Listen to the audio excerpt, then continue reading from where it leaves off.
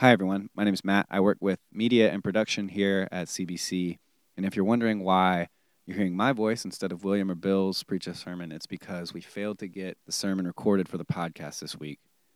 Bill's message was on CBC's mission statement, and it really explained why and how CBC serves the Lord in the way that we do.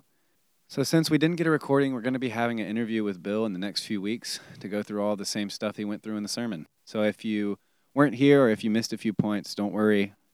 We're going to be going over everything again in the interview, and that should be coming up in the next few weeks on the podcast. I'd also like to take this opportunity to ask for your prayers as we prepare for Easter. Bill this morning asked us to skip lunch one day this week and to use that time to be in prayer. You can pray for the production team, for the media team, for the worship team, for Ethan, for Bill as he prepares the sermon. Pray for the volunteers, pray for the greeters. Pray for the people who are going to be in the congregation. Pray that the gospel would be received, that people would be led to repentance, that they would be led in faith, and that really belief in the gospel would take place and that God would be worshiped. I'd also like to remind you guys about Good Friday. CBC is going to be open 9 a.m. to 5 p.m. for you to come in and pray, to have communion, to listen to some music, to read the Bible, and really prepare your heart for worship on Sunday.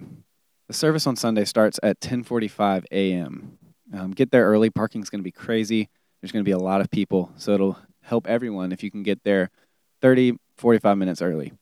We can't wait to see you guys there. Thanks for listening.